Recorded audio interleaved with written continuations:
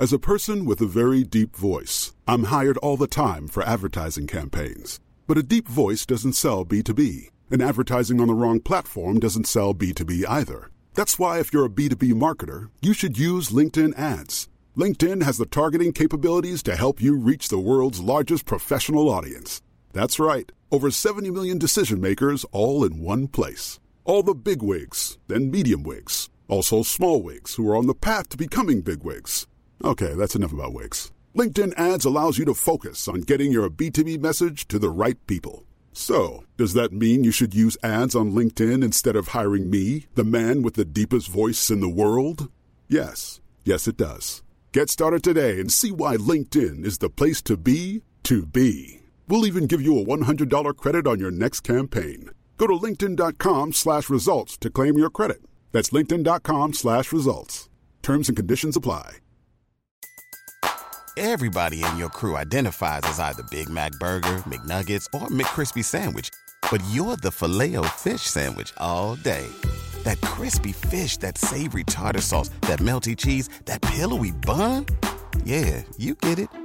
Every time. And if you love the Filet-O-Fish, right now you can catch two of the classics you love for just $6. Limited time only. Price and participation may vary. Cannot be combined with any other offer. Single item at regular price. Ba-da-ba-ba-ba.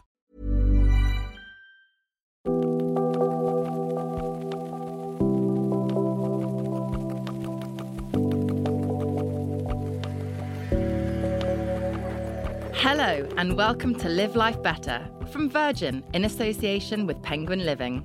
I'm Melissa Hemsley, your guide to exploring the art of self-improvement with authors, experts and curious minds. This week we're exploring the mysterious world of love and relationships. And whether you're coupled up or decidedly single, we all know romance isn't always a bed of roses. Since the advent of dating apps, social media and sliding into each other's DMs, the world of relationships has clearly undergone somewhat of a technical revolution. But are we actually any better at making connections? Or have we just become more and more confused? So to help shed light on this question, I am delighted to welcome a social anthropologist, confidence guru, body language expert, and author of the book Flirtology, Jean Smith. Hello. Welcome to the studio. Thank you. Thanks for that nice introduction. And also with us today is award-winning journalist, dating columnist, presenter and producer Dolly Alderton, who's also recently released a new book titled Everything I Know About Love. Hello, Dolly. Hi, and thank you for giving me so many titles there. I think that was to make me feel less bad because of Jean. I took a breath between some commas there. So from romance to other types of relationships, whether at work or at play, a little later in the show, we'll also be hearing from New York Times bestselling author Daniel Coyle. He'll be introducing ideas from his book, The Culture Code, The Secrets of Highly Successful Groups, and that's coming up shortly. But first, Dolly, your book, Everything I Know About Love. It is part memoir, part observational satire, full of wit, full of honesty and humour. I've cried many, many times already. And it's also your first book. Congratulations. Thank you. How long has that been in the pipeline? I started writing vaguely a sort of book when I was about 25, which was a series of essays about how to survive your 20s. And thank God it never saw the light of day, particularly as I was only halfway through my 20s at that point. So was it a bit cringe? Well, it's just, I remember sending it out to agents at the time and then very gently saying, you know, it takes quite a self-assured person, aged 25, to write a definitive Bible of how to survive this entire decade.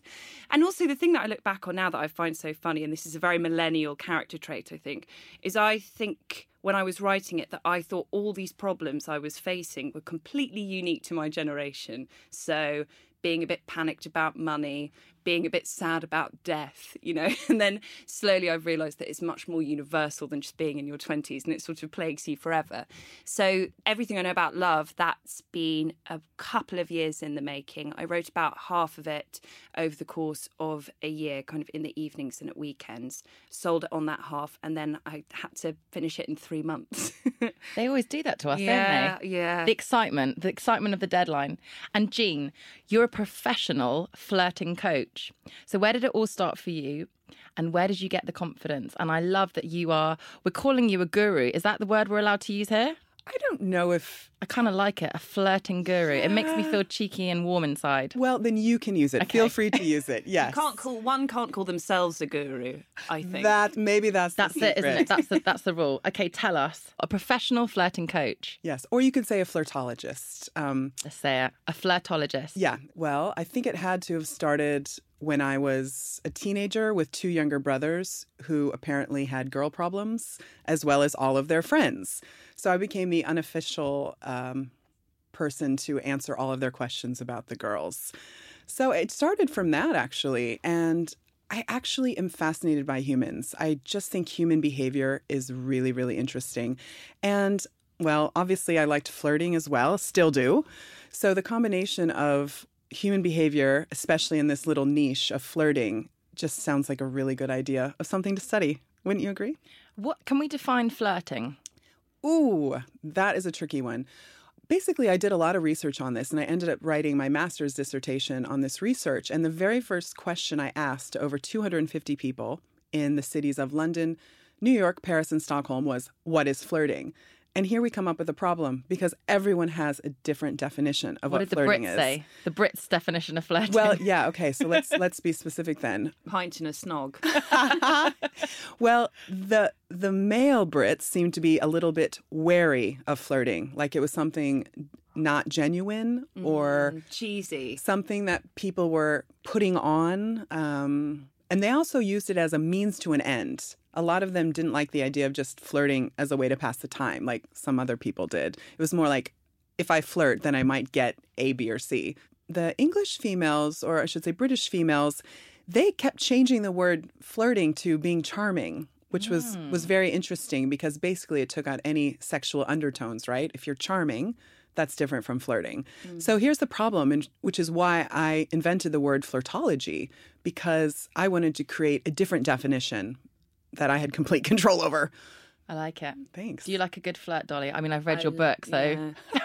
Yeah, I love flirting. But actually... Great chat. I think flirting's great chat. Yeah. Yeah, and actually it's something that I have now realised. In fact, I'd be interested to get your opinion on this, Sheen. Sure. Over the years when I've been in relationships, I've always been indignant and outraged that boyfriends have expected me to give up this habit of mine. Because I really think it's kind of a part of who I am. Yeah. And I also flirt with women. I flirt, that's the young, the old. Yeah. Maybe that's being charming though, right? Maybe that's without sexual intention. But I don't know, life is so boring and conversation can kind of follow such a formula. There's nothing like it when you're at a party or you're at a social event and you feel like you kind of fizz with connection with someone. I love it. Exactly. That's a good word, fizz. Yeah, and there's so many ways to go with your comment there. And one is actually one of the reasons why people, and I hope I'm not totally going off the rails here, but one reason why I think women in particular, they are hesitant about being in a relationship because they feel that once they're in a relationship, all of a sudden they have to change who they are and how they want to be to fit in with the other person. I mean, I'm sure some men feel that way too. But if that's how you want to be and what you want to do, you shouldn't change that. But also, I've got no interest in leading anyone on or lying to someone or making them feel vulnerable. That I would, that's not... And, people that are in relationships have done that to me before and then called it harmless flirting. And I think that can be quite cruel. But in terms of complimenting someone, touching their arm, teasing them, I like it. Yeah, it's so fun. I know. It does get you in trouble, though, doesn't it? So I was going to say, we're all 30 plus here. So when we first started to flirt, are you not 30 yet? 29. What? Oh. Don't rush me. 29. Wow. Are you 29? We're all 29 plus here. Yes. So when we started to flirt, I mean, I'm trying to think, when do you think the first time you flirted was, if you were to guess? Well, I'm sorry, I don't mean to be difficult, but people say, children flirt. And again, it's defining what is flirting. Yeah. So when was the first time that I flirted with the intent to attract someone who I was attracted to? I would have to be maybe like 12 or 13. What about you? I was 8 and it was the builder across the road from my school. And I got told to come away from the rails. That's hilarious. Not by the builder, by my teacher. That's so funny. My mum tells exactly the same story of me about 7 years old going outside, putting my best dress on and talking to the builders. Wow. Yeah. And what were you doing that you were flirting? It was just so playtime. It was the break at school. There's nothing else to do. Yeah. There's nothing else to do. I was just like saying hello. And same with you. I went to some of my schools. I went to a lot of schools, army kid. The schools when I was about that age, they were all girls. And when you read Dolly's book, you'll see when she's saying, for years, you didn't have a relationship with boys apart from your brother and your dad. Yeah. And the two men that used to come around with your dad. Yeah, and they're just so fascinating and beguiling. And actually, you flirting with the builders and me flirting with the builders probably is less about getting their attention and more about, like, Fascination. curiosity. Yeah. Yeah, exactly. I like that. I think a lot of flirting is fascination behind asking questions constantly. I love it. So what I was going to say is now we're all past 29. When we were growing up, we didn't have dating apps. Okay, so here's a little fun fact. 91 million people use dating apps. And the subtitle of Flirtology, your new book, is Stop Swiping, Start Talking and Find Love. You talk about the idea of technology taking over. Could we talk a little bit about that? You talk about connectivity and finding real connections. Yeah. What's your advice for people that have tried the apps? Getting a bit confused, losing their way? What should they do? Well, I think in theory, the idea of apps or even before that online dating, in theory, this sounds like such a great idea. But I guess, again, the first question would be, is it working for you? And I think most people would find, actually, this is not working for me at all. A bit like social media in general, actually. Sometimes when I come off a mammoth scrolling session, I think, do I feel better than when I started? I think that is a big question, and that is definitely something I know that I'm hoping to cover in this podcast is what bits serve us in our daily lives, whether it's social media, it's the flirting, it's sleep, we're covering sleep at one point. What makes me feel good? Because it changes. I know, being now 32, what got me excited and what served me 2 years ago is completely different from now. Yeah, and I think one of the problems with, apps or even social media is that the way it's formatted, we're sort of conditioned to be mindless. Well, egotistical, self-centered, but also mindless. And so the combination of these things means we don't have the space to step back and be like, hang on a minute, is this actually working for me? And then the other thing I'd like to comment about why people initially, well, I guess still are, but initially were so drawn to first online dating, then apps. It's because people thought it would be a way that they would not feel rejected. Oh, finally. Yeah, because this is the basis of everything. It's about people doing everything they can to make them feel like maybe I won't be rejected or hurt.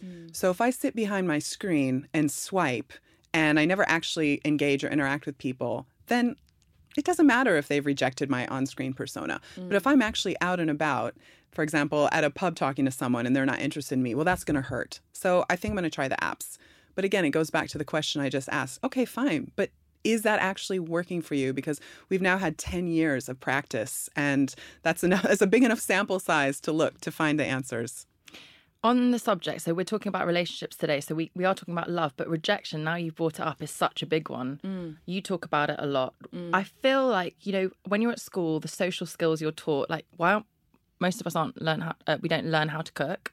None of us know how to do our tax. I think that's the big one, or fill out any kind of important forms. Yeah. And I think rejection or dealing with setbacks should be something taught. Yeah, totally. How have you taught yourself how to bounce back?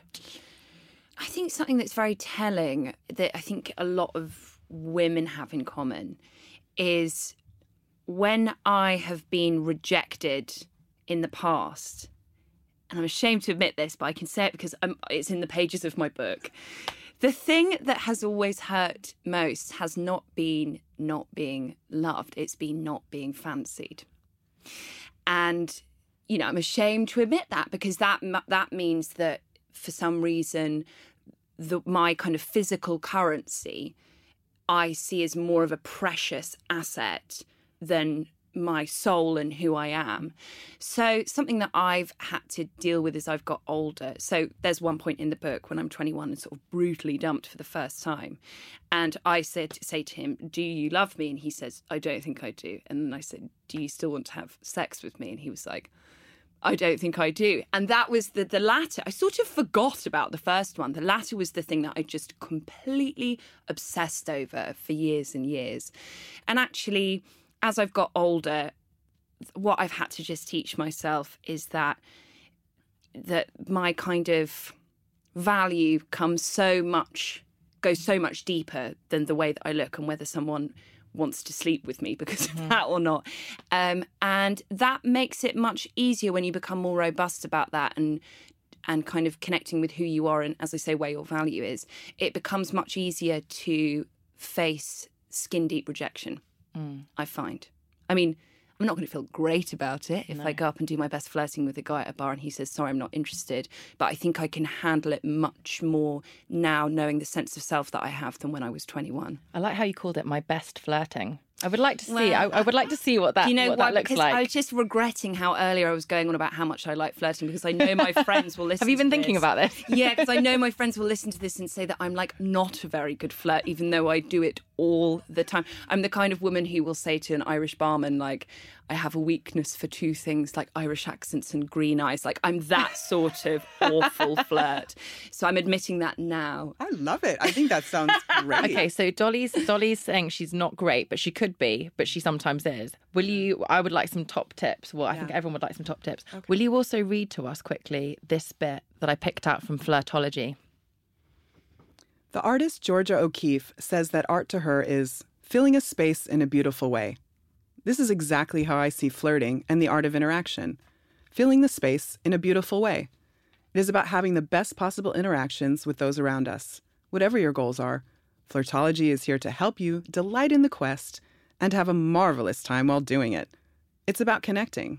As humans, isn't this why we're here? I'm so glad you're doing your own audiobook, Jean. That sounded so good. You know, I was listening to your podcast, Dolly, and I heard you talking about you had just finished recording yours, and I thought, oh, right, I must email Michelle and ask her when I can do my audiobook. Basically, everything you've been doing, I've been doing. Okay, I need an audiobook too, okay? If anyone's listening. That's right. So follow Dolly. But Melissa, could I please talk about, for a moment, what Dolly was saying about rejection? Because what I like to do is reframe things that we think we know are right. So, for example, I think most of us have been brought up thinking rejection is horrible. We must avoid it.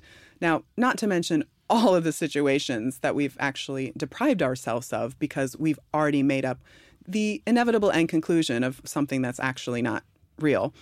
But what I would like people to do instead of thinking of rejection as something soul-destroying is actually look at it as an effective weeding out mechanism, okay? So it helps you separate those with whom you wouldn't get on with, and then it helps you find those that you would get on with. So, for example, if you walk up to someone and say, I have to apologize, now is my favorite chat-up line, you must be a parking ticket because you've got fine written all over you. What do you think? See, Dolly's laughing. We'd make a great, great match. But if they look at me like you're such a loser, then I think, okay, is this rejection? Possibly. But actually, it just shows we would make a very good match anyways. So let's find someone who does. Yeah, it's interesting you should say that because when I was younger and I would make the moves, I've never had a problem with making the moves first, I got to say. That's good. I've never had an issue with it. Whenever I've done that and I've been battered away, which has been, you know, my success rate has been moderate. But when that has happened, I think when I was younger, I used to think like, oh, damn, I didn't approach that right, or I didn't look right, or there was a way that somehow I could have tricked this man into being interested in me. And there's something really freeing as you get older when you're like, if I'm not his cup of tea, I'm not his cup of tea. And no amount of trickery is going to change that. And as you said, that's kind of separating the wheat from the chaff, which is great. So it's actually useful. It's a useful mechanism. It's an efficient time-saving tip. Exactly, Melissa. Yep. I really like how you asked us to reframe the idea of rejection as to something more positive. Dolly, I sound like a stalker. I would like to quote, Dolly talks about self-sabotage a lot, which I really resonated with, still do now. What could be a positive, nice spin we could use on the word self-sabotage to relook at the way we behave and treat other people, or what can we do to ourselves when it's all going well? Again, if we just even change the words, instead of self-sabotage, it's maybe something to think about. So you can actually stop for a minute and be conscious about why are you trying to self-sabotage yourself?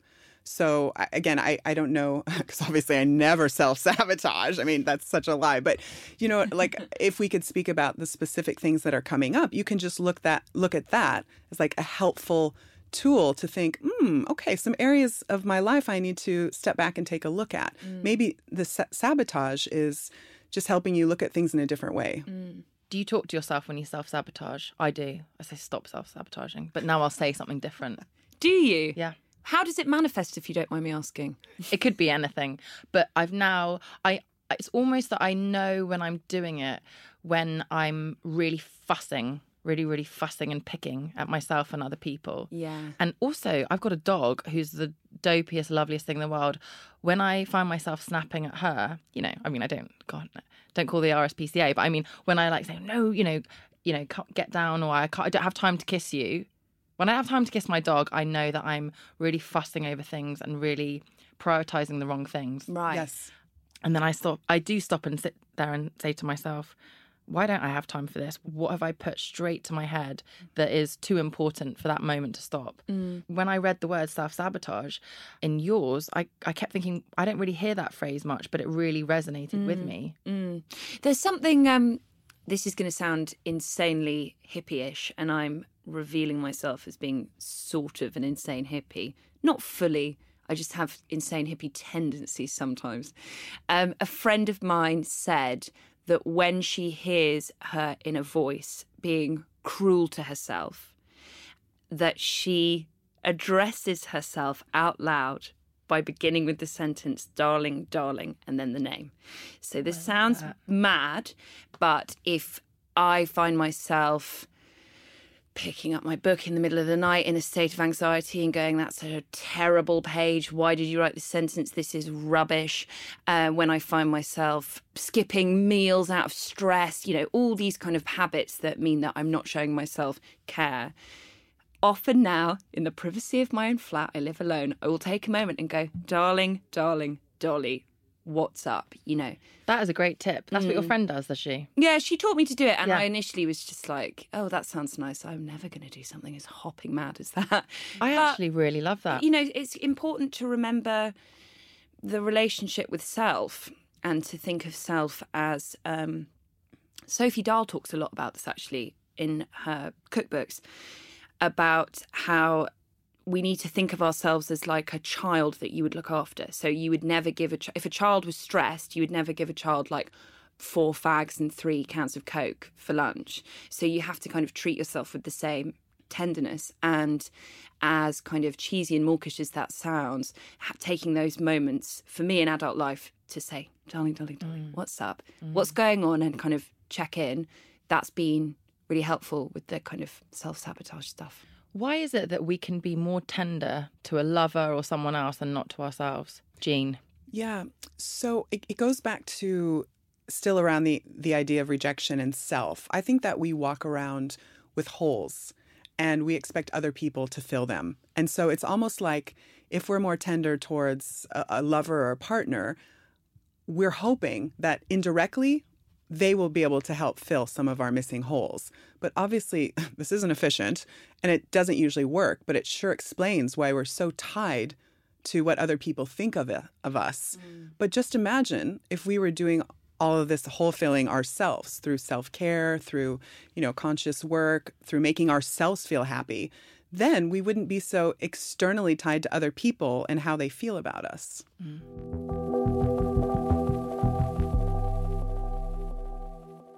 Well, from the dynamics of romantic relationships to the secrets of professional ones, our next author believes that managing group dynamics is the key to productivity and success.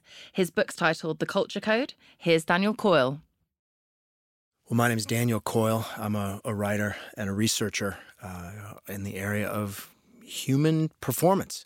Like what makes great people, great groups tick.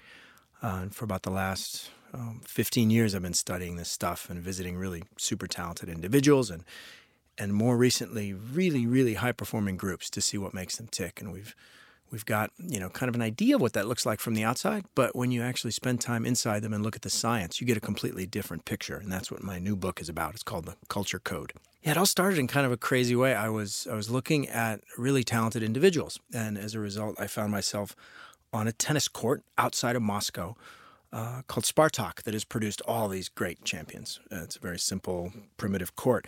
But I was there and I saw this one interaction, and a new kid had come to play tennis, and she was, a young girl, and she had a tennis racket in a plastic bag.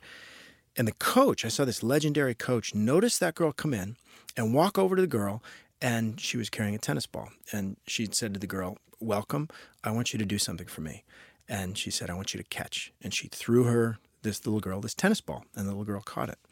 And it was like, it took 5 seconds. It was a really tiny interaction, but it had a massive effect on the way that girl connected to the group.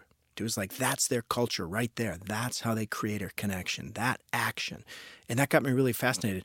What's that made of? Like, how do great groups do that? How do they create that connection? And so that little tennis ball, what I found out when I visited other places like Navy SEALs Team 6, like Pixar, like great sports teams, like great businesses, like great restaurants, I found they all had their tennis ball. They all had their moves that they would make. They all had their ways of creating a deep connection in a group. And it wasn't magic. It was this stuff that anybody can learn and understand and do. We always talk about chemistry, right? We have really good chemistry. We really clicked. That is not random. There is a physics underneath that. It really, when you get down to it, has to do with these 2 signals that you send. One is a signal of safety. Our brains are built to react to signals of safety, signals of belonging. They're called belonging cues, and that's because they send this really clear signal, like we are connected, we share a future. And that signal can be sent through expression, through body language, through language itself, but it's a signal of safety. And that's the first part, so you're connected. The second part of that signal is a signal of vulnerability that says, hey, I'm exposing a weakness to you. I'm opening up. I'm telling you a truth about myself.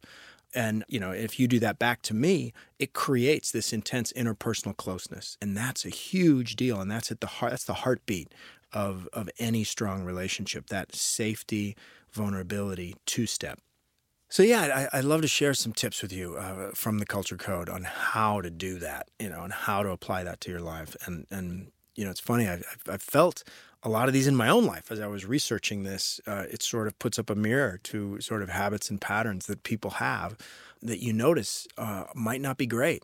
And so just to throw out a little bit, paying deep attention to the first 5 seconds of every interaction, really investing attention and energy. Our brains are built to decide whether we're safe or not really quickly. And what you see in great groups, what you see in great leaders, what you see in great relationships is this. It's funny. It's actually a facial expression. I saw it everywhere I went. I saw it on the SEALs. I saw it at Pixar. I saw it on the San Antonio Spurs. I saw it at Zappos. It's this total absorption, eyebrows up, face very still, head tipped, intently, actively listening and connecting to the person who comes in. Really making a big deal about that. And when somebody had a first day somewhere, when somebody had a first day in a new group, that's a big deal. That is a time to really spend a lot of time thinking about scripting. How do we make this day? How do we maximize our connection? Some other really, really simple things that I learned through the course of researching the book that are worth thinking about are something as simple as when you're interacting with your coworkers, sending this little email. There's a little email that I learned about this guy named Laszlo Bock. He used to work at Google. And what he said, look, just send an email with 2 lines. What do you want me to keep doing? What do you want me to stop doing? That's it.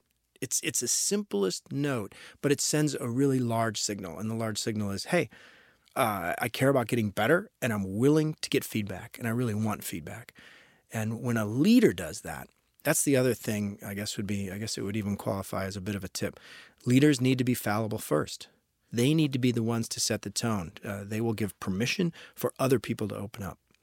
Another simple tip is something called an after-action review, which is a sort of heavy-duty military term. It really doesn't need to be that heavy-duty, but it just gets to this idea that after you do something in a group, you should circle up and ask 2 questions. What went well, and what are we going to do differently next time? The good groups I saw did that immediately after an action, and it's a tremendous learning opportunity. It's hard to do because you just finished doing something. Why? It's really hard to sort of drag your attention back and look in reverse. And it's really hard to admit weakness. Like we're allergic. If we just had a meeting and 90% of the things went right, it's really hard to make ourselves admit the 10% that didn't. But that's the single most important thing you can do to make the group function better. So an AAR, an after action review, is just a super simple way to approach stuff. Another little tip that I picked up, which is it's kind of like a litmus test to see if you're in a good group or not.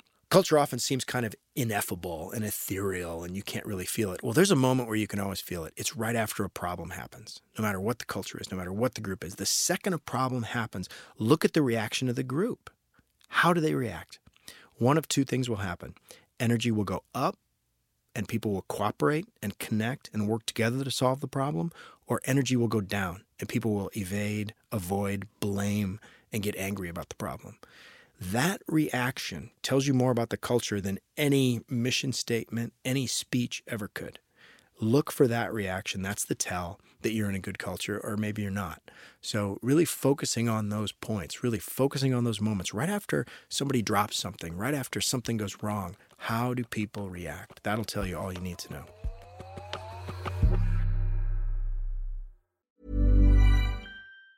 Say hello to a new era of mental health care.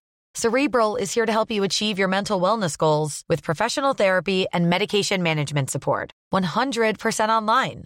You'll experience the all-new Cerebral Way, an innovative approach to mental wellness designed around you.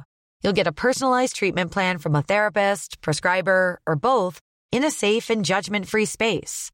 Your Cerebral therapist or prescriber will outline a customized plan with clear milestones along the way, so you can get to feeling your best. With Cerebral, you're not alone in your mental health journey.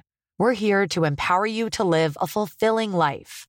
So take that first step towards a brighter future and sign up today at Cerebral.com/podcast and use code ACAST to get 15% off your first month. Offer only valid on monthly plans. Other exclusions may apply. Offer ends July 31st, 2024. See site for details. As a person with a very deep voice, I'm hired all the time for advertising campaigns. But a deep voice doesn't sell B2B. And advertising on the wrong platform doesn't sell B2B either. That's why if you're a B2B marketer, you should use LinkedIn ads. LinkedIn has the targeting capabilities to help you reach the world's largest professional audience. That's right, over 70 million decision makers all in one place. All the big wigs, then medium wigs, also small wigs who are on the path to becoming big wigs. Okay, that's enough about wigs. LinkedIn ads allows you to focus on getting your B2B message to the right people. So, does that mean you should use ads on LinkedIn instead of hiring me, the man with the deepest voice in the world? Yes. Yes, it does. Get started today and see why LinkedIn is the place to be to be. We'll even give you a $100 credit on your next campaign. Go to linkedin.com/results to claim your credit. That's linkedin.com/results. Terms and conditions apply. Everybody in your crew identifies as either Big Mac Burger, McNuggets, or McCrispy Sandwich. But you're the Filet-O-Fish Sandwich all day. That crispy fish, that savory tartar sauce, that melty cheese, that pillowy bun. Yeah, you get it. Every time. And if you love the Filet-O-Fish, right now you can catch two of the classics you love for just $6. Limited time only. Price and participation may vary. Cannot be combined with any other offer. Single item at regular price. Ba-da-ba-ba-ba. You're listening to the Live Life Better podcast from Virgin and Penguin Living. And a big thank you to Daniel Coyle there. If you've been motivated by the Culture Code, let us know your thoughts. Tweet us at Penguin Living UK using the hashtag #LiveLifeBetter. Back to the studio now with Jean Smith and Dolly Alderton. We just heard Daniel talking about what he termed the Culture Code, and he's referencing group dynamics. So getting back to romantic endeavours and discussing cultures and dating, could we talk a little bit about romance and the etiquette surrounding it? How do you feel about texting? Who should pay for meals? I always pay. Do you? The full whammy? No, not the full whammy. The double Dutch. The double Dutch, or is it called Dutch? Whichever one it is. Double Dutch is jump rope. So you always go for a 50-50? Yeah, occasionally if a man asks in a very graceful way that I feel isn't domineering or imperious, then I'll allow him. So if a man will say... So the best way I think a man can offer is say, I've had such a lovely evening. It would be my pleasure if I could please treat you tonight because I've really enjoyed your company. If I really like him and I feel like the spirit is with generosity and it's like something that I could return and I have an interest in returning that act of kind of kindness, then I will. What I cannot bear are the men who sort of oafishly throw their card down onto the table and go, no, I'm paying for this. I know how this works. I'm paying. Shut up. And like lots of men do that. And I think they think they're being like Christian Grey. And actually they're just being like a fucking oik. What about you? Well, it's been a long time since I've had a first date. I think what happened when we went to the pub. We ordered a bottle of wine and we were both sweating so much because can you see I'm wearing no clothes right now? I'm a real sweater. He ordered the bottle, not a cheap one, and then he ran off to mop his face from sweat and left me sweating. So I bought the first one, then he bought the next one. And I think even when I'm out with my girlfriends and people, I generally say, do you know what? I'll get one. You get the next. Right. Yeah. Yeah. What do you think? Well, this is so interesting to me, this subject. And I'm actually not a big fan of the splitting, even when I go out with my friends, because I feel like if people split, then no one gets to give a gift and no one gets to receive a gift, and it just turns into a transactional affair. So you're missing that part out. On the other hand, I don't think by any means men should be paying. And I think that's where a lot of women are getting it wrong, especially in this new and exciting era. It's actually all boils down to economics and choice. In the past, men paid because they blatantly made more money. We're still working on that one. But they also got the choice. They got to choose who they wanted to ask out. They got to be the ones to approach. But now, as women, if we can afford to buy someone dinner, that means we get to ask out whoever we choose. And so I think women still haven't quite reached that because people always ask me, oh, is it okay if I approach men? And, all these sort of questions. And it's like, yeah, if you're willing to open your purse, yeah, you can have all the choice in the world. So it's linked to that. And by assuming that, oh, he should pay or I like gentlemen, we're actually giving up so much. It's our choice. And also something that really annoys me, other than the fact I just find it baffling, the idea that a woman would want to feel valued by a man paying for her. Because for me, if that's kind of the constant dynamic, then it does feel like there's an unspoken contract there, which is I give you my body and you pay. And I just don't feel comfortable with that if that's the only dynamic you have. But also what I find astonishing is so many women I know who call themselves feminists have said to me they always let their boyfriend or their date pay because it makes the man feel good. And I'm like, I've just got no interest in making a man's ego feel good. I've got no interest in doing that. It's complete nonsense and it's at the expense of your integrity. Sorry, there's a bit of a rant there, wasn't it? I liked it though. Sorry. Jean, flirtology. This is your term. Yes. Is it in the dictionary? Is it going in the dictionary this year? It shouldn't Have we called them up? How do you get a word in? They do announce it every year, don't they? The Oxford Dictionary. Yes. That Should we send them a tweet now? Do it. Let's do it. Yes, this is the year for flirtology, that's for sure. This is the year for flirtology. Flirtology, okay, it sounds scientific. Obviously, we're going to buy your book. Do we need to read the whole book? Do we read bits of it? Where do we start? What shall we do? That is such a great question. It's a book that you don't need to read from front to back. There's sections that have practical tips. There's sections that talk about like deal breakers if you're specifically looking for a partner. And then even if you don't have a partner, apparently people find it really useful. So I guess flip through and just read the sections that you're drawn to at different times. Okay, amazing. And then, Dolly, did you notice these cards down here? What are they? We saved them. We were playing with them before and then we said, let's put them away and wait for us to start, okay? Are you going to do my tarot, Jean? That's what I thought she was going to do. Okay, so just to describe, Jean brought in these lovely, high-quality, thick card. They're great. Very beautiful cards. And they've got Jean's number on them, 020. No, I'm only joking. I won't read out her number. You've got to buy her book if you want her number. But on the back, they've got lovely things. Dolly, read out yours. Catch someone's eye, hold contact for 1, 2, 3 seconds, then look away. Now do it again. I bet you've picked up some blokes in your time with these cards, Jean. Even without the cards, Dolly. Okay, my card. Your smile is like giving someone a gift or compliment. Go and smile at someone. Add a wink if you dare. I've never been able to wink in my life. Go on, show us. Why is winking so flirty? It really is, isn't it? Yeah, especially if you add a little head tilt. Dolly didn't like my wink. I'm not sure about that, I've got to say. You're a very beautiful and sensual woman, but that was a bit too Fagin. They can go two ways, I think. Jean, give us your best wink. Yeah. Oh, she did a sound. I didn't know You we were have allowed to do a add a sound. click. I picked that up when I lived in Ireland. But It's that's just like, I think you can do that because you're kind of gutsy and American. I don't know if English people can do that. go on, Dolly. Come on. Yeah. Well, if we're going to put a sound into it. Oh, Okay, yeah. that's better. Okay, That's better. better. Okay, basically, if you're going to wink, make the sound too. Yes. Okay, one more. Let's read out one more. Oh, I like this one. Arms uncrossed and relaxing by your side. Check. Shoulders facing towards your interest. Check. Standing tall. Check. Now stay like this in your next conversation. God, this is all Okay. really helpful stuff, actually, because helpful. it's stuff you do forget about. Oh, Yeah. thank you. You should write a book about it, Jean. Good idea. Can we have some more checklists like this? Because these aren't even just flirty things. These are not flirtology. This is actual confidence boosting, pep talking ourselves, talking to ourselves.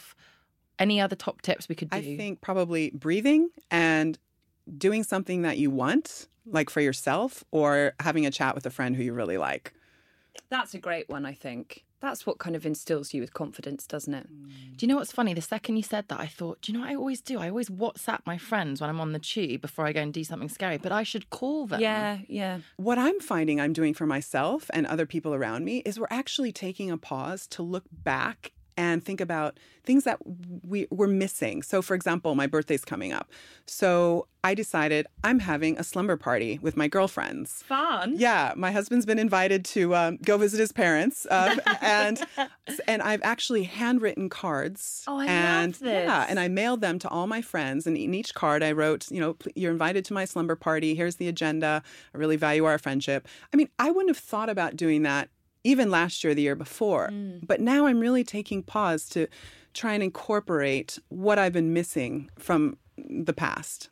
Totally. I had it the other day. I had a really stressful morning with work, and my friend Belle had a stressful morning with work as well. And we were sort of sending these fragmented WhatsApps where, and it becomes slightly not competitive of who's had the most stressful morning, but you just both announce to each other that you've had this stressful time. And then I was in between meetings and I decided to go to Topshop to calm myself down, obviously. And I was walking around the Coats, and then I saw this mad woman run behind me, and it was Belle, and she just did exactly the same as me. She was works around self-soothing in Topshop. Exactly. Aww. And she just kind of grabbed me from behind and just pulled me into her, and she went, "Oh, I'm so happy to see you." And we just stood in the middle of the Coats and just held each other for about 1 minute, and I was like, "God, my day is shit." And she was like, "My day is shit as well."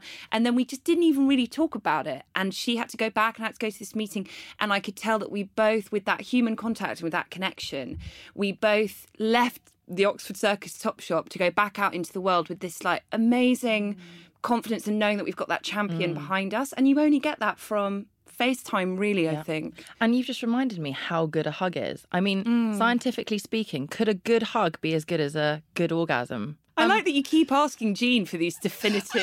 I'm sort of like, I'd prefer the orgasm. I'm asking for a friend. Yes. There must be things we're releasing with the hug that Yeah. I don't want to say we're releasing with the orgasm. Hugs do But stimulate hormonally, oxytocin. yes, Yeah. that's it. That's and what I'm actually, trying to say. I was the hugging expert about 3 years ago in St. Pancras Station. So it is, I am the right person What to do ask. you I had mean? to Just round the research corner, hugs. you were There was a big hugging event, and people had to have a partner and hug for about 24 hours. What? Why were Yeah. you doing That this? sounds Yeah. Was this for bad. charity or just for fun? I think it was for charity. Bring it Yeah. back. So how do you go to the loo? I think there were special exceptions. exceptions. Yeah. But that is interesting. A good hug. Yeah, I know that. WhatsApp, social media, anyone else just find they just get fed up sometimes with their friends and themselves when you start one conversation, you're WhatsApping, then an email chain's going around. So you've had a little chat there. Yeah. Then before you know it, someone's direct messaging you.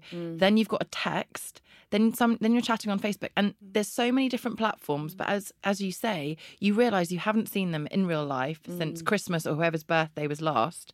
But you've had all these little chats and none of them hit the spot that you talked about, the sweet spot of hugging in the Coats at Topshop. Yeah. And the problem is as well is that I'm someone who I hate, this is why the 24-hour hug would never work for me. I hate feeling kind of harassed or controlled or claustrophobic. And that's where WhatsApp can be really dangerous, because I've certainly had it where I have felt really pestered by people that I haven't seen for ages and that I really love. But because of the constant thing of WhatsApp, that it kind of can start an all-day dialogue, I think it's very dangerous for giving you a false sense of being overcrowded. Yes, and actually Adam Alter speaks about this in his TED Talk, that we don't really have any end functions these days. For example, if you read a newspaper, there'd be I don't remember the exact word he used, but after reading a newspaper, there'd be an obvious end point. The last page. The last page, exactly. Or if you're talking on the phone, then you hang up, right? Yeah, that's interesting. And so these days, everything is constantly scrolling. Yes, that's interesting. And that's why you find yourselves...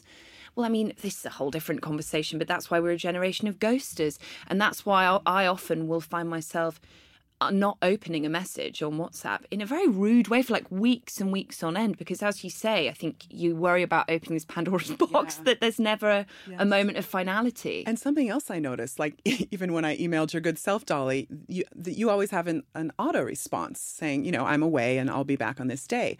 But what I realized when I'm on holiday, I have my auto response. But if everyone's WhatsApping me or even texting me, they don't know that I'm away. So we don't actually have a function built into our phones to show people, I won't be receiving this. There's this expectation that you've got the message and now you're being rude because you're not returning it. But you want to say I'm physically unavailable and emotionally unavailable to you right now, but I will respond in a timely manner. Yeah. This is a side note, but Jean had the best out of office I've ever read. Oh, thank you. It was years ago where you said, question, who's a wine-swigging, tennis-playing woman? Answer, Jean, back in a week, y'all. Jean. I was like, this woman is genius. And this is when I was like, it was like a work email, and I was like, this woman is sassy as hell. Question. I can't believe you remembered that. That was from years ago, because I don't play tennis anymore. I tell everyone that. Could you put an out of office on right now, so when I email you tonight, I've got something to laugh and enjoy? Thank you for that, Dolly. I forgot about that one.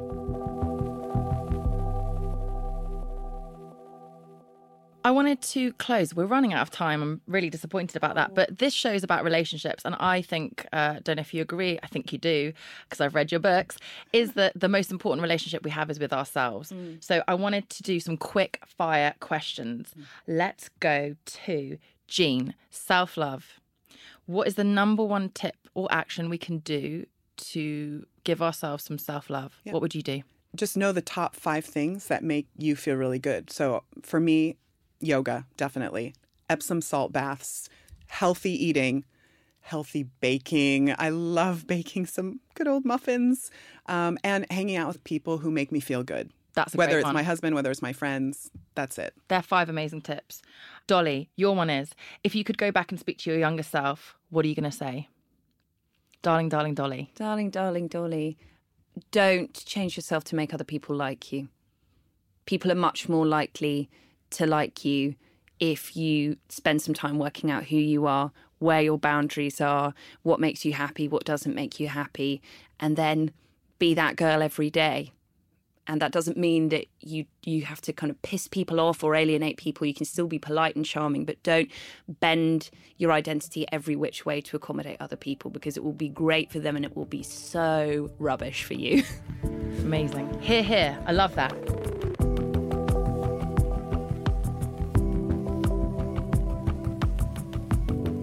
A huge thanks again to my guests. All the book titles we've talked about today are out now. I'm going to summarise them because you'll want to get a pen and paper and write this down. Flirtology by Jean Smith, Everything I Know About Love by Dolly Alderton, and The Culture Code by Daniel Coyle.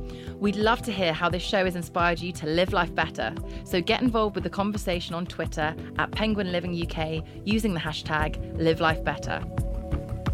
Live Life Better is a Picsou production for Virgin in association with Penguin Living. Join me again in 2 weeks' time. From me, Melissa Hemsley, goodbye.